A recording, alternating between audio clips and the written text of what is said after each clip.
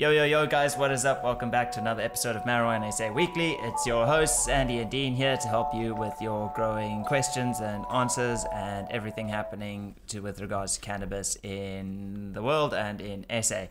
Today we have a really, really awesome guest coming on. It's Damien from Umia Nutrients, and he's going to be talking to us a little bit about pot radix. Pot radix, it's one of the nutrients that we have in our store, and we are doing this just to get a bit more information about it. It's a bit of an odd, unusual product. Yeah, it's one of the lesser known products from the Umia range, and I think the application for it falls into a time when, you know, in my own growing, I generally am not using too much nutrients. So for me, I'm also learning on this one, you know, but I think it does have a place in the chain, and I'm interested to see how this can be used for clones mostly.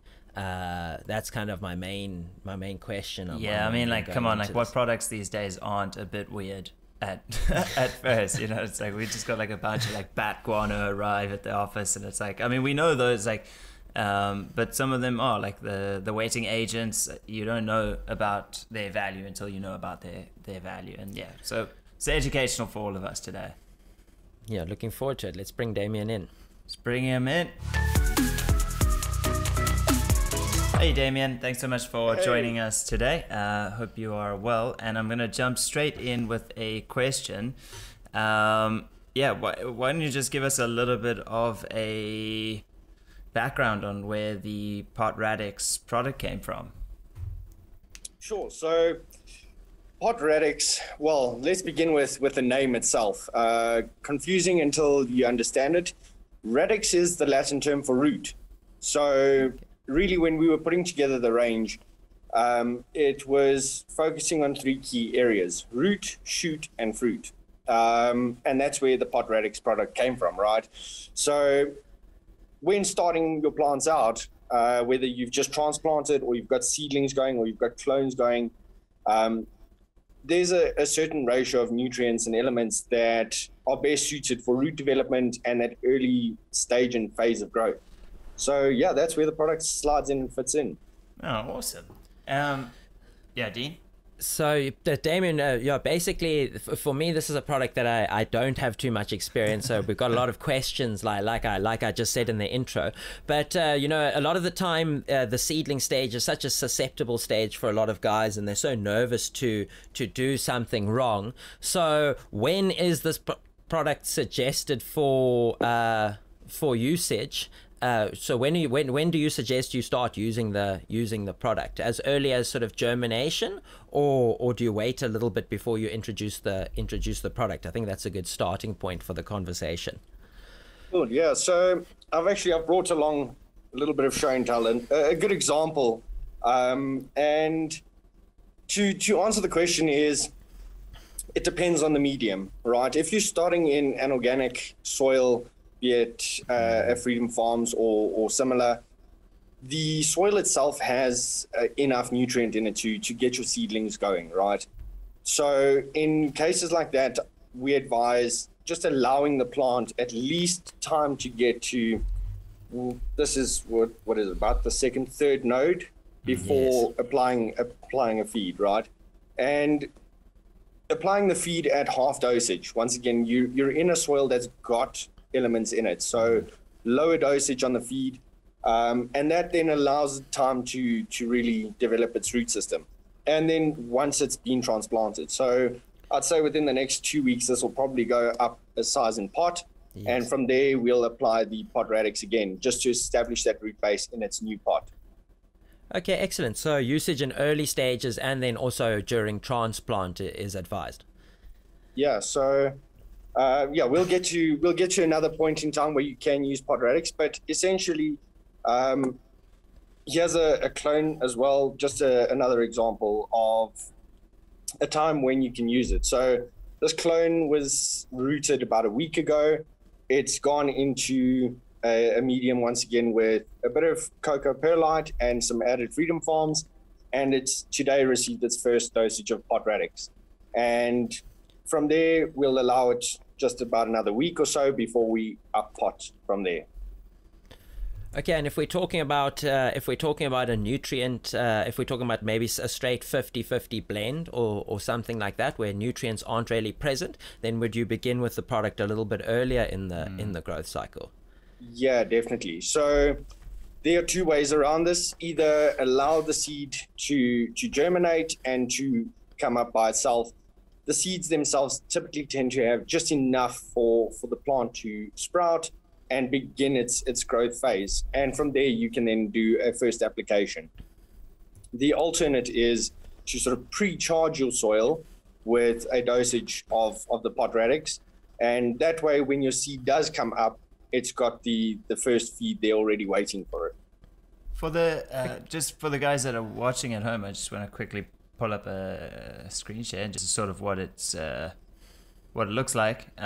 Just as I think it's okay. It's in the new packaging right now, coming in. But yeah, just add a little bit of reference for those that are wondering what it looks like. I'm sure they'll probably see it in the thumbnail. Sorry, Dean, you were about to No, it's the blue one in the range. And I was also thinking about the product. Like sometimes when I'm cloning, I get to a stage where like I'm wanting to plant everything at a similar time, but some stuff is a tiny bit ahead. And generally, I'll use like a tiny bit of like a fish emulsion or some very light kind of nutrient. Would the pot radix be a good nutrient to sort of apply as a tiny bit of a spray feed if you sort of just before go, if you're getting close to where you wanting to plant your clones, but you're just not quite happy with the sort of the mass of the root development, but you are starting to see sort of a little bit of sort of nutrient craving on the clones. I generally find when they don't root within sort of the first 2 weeks, then I get into the stage where they look hungry,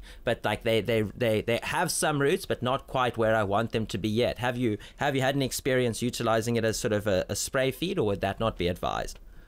So personally, I haven't really tried it out as a foliar feed. It can work, and I'll tell you the reason why is the amount of fulvic acid that's contained within the product. So fulvic acid allowing for really great chelation and uptake through the leaves. So yeah, I'd welcome anybody to give it a try. For those clones that are in that sort of state and phase, that's where we sort of recommend making use of the multifoliar spray. Yes, okay. Yeah. Okay, interesting. And the reason for the conversation is, you know, we've had a lot of guys wondering about the product and of the range. I think it falls more into sort of an education kind of product, because, you know, we see a lot of people I think a lot of people might be going for the pot grow when they could be sort of diversifying and utilizing the pot radix then straight into the pot grow. So I think a lot of guys have been sort of wondering about the product, and it does form part of the complete carbon kit as well. So for the guys who do have the buckets, it has come in with the bucket as well. Sure. So Dean, what I can explain is on sort of side by sides that we've done with going from pot radix and then transitioning to the grow, or starting off straight with the grow, you'll get away with it. And what you do notice is stretching in the plants. The pot grow has got a much higher nitrogen content, much lower phosphorus content. So your root development, because there's less phosphorus, is not going to be as great as if you'd started off with the pot radix. Okay. Also, that internodal spacing immediately from sort of seedling stage, you can have really tall seedlings. And if you're growing indoors and space is limited, that does then become a challenge later on. You've then also got to take into consideration that stretch for flower. So yes, that's where it does fit in. Another really cool place that pot radix, and it's sort of lesser known, we don't have it on the feeding schedule. It's, you know, not to confuse anybody, but a really great place to sort of slot a bit of pot radix in is in that week 1 and 2 of flower. Okay. And it sounds crazy, but with the added phosphorus, if you switch out the grow for the radix and then onto flora, there's that extra bit of phosphorus, slightly lower nitrogen as you're now heading into flower, and once again slightly higher on the potassium. So you're already getting the plants into that transition phase for flowering. So it's a really great point in time. The plants are using a lot of energy, and that's what phosphorus is there for. It's that it creates the ATP molecule, energy molecule. So yeah, it helps your plants in those phases.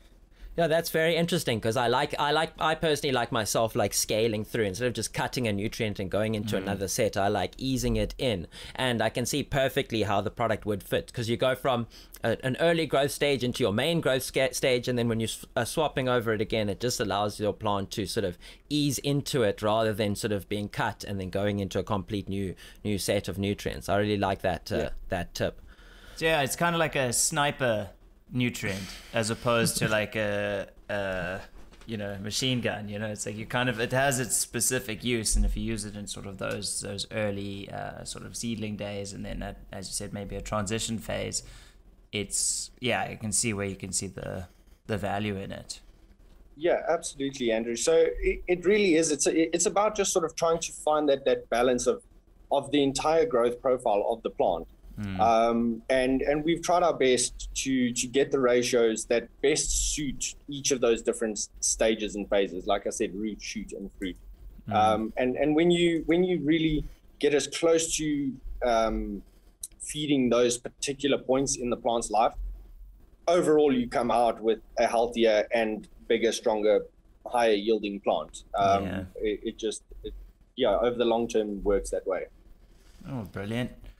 If you give the plants all the building blocks, and at the end you get better results rather than just cutting some of the blocks and still getting away with it, but maybe not getting the results that you can improve every time, and by maximizing each stage you really can improve the overall end quality, grow on grow. Absolutely. Unfortunately, Damien, we basically out of time already. It goes very, very quickly. But yeah, thank you so much for coming on and sharing about the pot radix. And yeah, guys, Damien's from Amia Nutrients. We'll have a link below to check out some of their other products, and we also stock a lot of their full line, so you can also check it out at us. And yeah, thanks so much, Damien. We'll catch up soon. Sweet. Thank you very much, guys. See ya. Cheers, Damien. Yeah, what did you think, Dean? Oh, cool product. Definitely something that I've overlooked in the garden. I feel like I've missed a bit of foundation in some of my plants, and I grow a lot of the time in heavy nutriented soil, so I don't think for the early stages it's really going to be something that I'm wanting. Maybe instead of doing my first 2 feeds as pot grow, I'm going to go for pot radix. But his suggestion about the flowering stage, those 2 weeks where it's a weird stage because you're transitioning from a heavy nitrogen phase to a completely new nutrient set, but the plants are still utilizing a lot of nitrogen during that stretch phase. And if it's still to be tested personally, but if I can limit my stretch a little bit and get tighter internodal spacing during that very tricky stage, instead of like phasing out my grow nutrient slowly and then going into the flower nutrient, by having something that kind of fits in the center, that I think is going to be quite beneficial. And it sounds easy enough. I always half dose first to test any new nutrient, as Damien always suggests as well. I definitely learned something today on the pot radix. I'm I don't know if you guys can tell, I'm like flipping between the breakdown, the NPK and all of that, and seeing like the different milligrams per kilo of all the different components. And it's an interesting product. I'm trying to find, it is like, as we were saying, it's like quite a specific type of product, and I think you could probably use it as an alternative to grow in sort of it's got to go in those 2 sort of phases, Yeah, it's if you look at it, it's an 8-4-15 on the NPK. So it's like a combination between a grow and a flower nutrient, but yeah, it's a very interesting composition, and for me it falls into that like center point, and that's what kind of excites me about potentially doing testing it out during that stretch phase. I just actually missed a stretch phase now. I'm busy with one now, and I got I got quite a bit of stretch. So if this conversation was 2 weeks earlier, I think I could have benefited from it quite nicely. But there's always that next time. Yeah, there'll always be another plant. Guys, let us know in the comments below if you've used the pot radix, your thoughts, your opinions, how you've been using it in your grows, and make sure to subscribe to our email newsletter. You can hear all of our updates and whatnot. And as always, happy growing, and until next week, peace and love, guys. Peace, guys.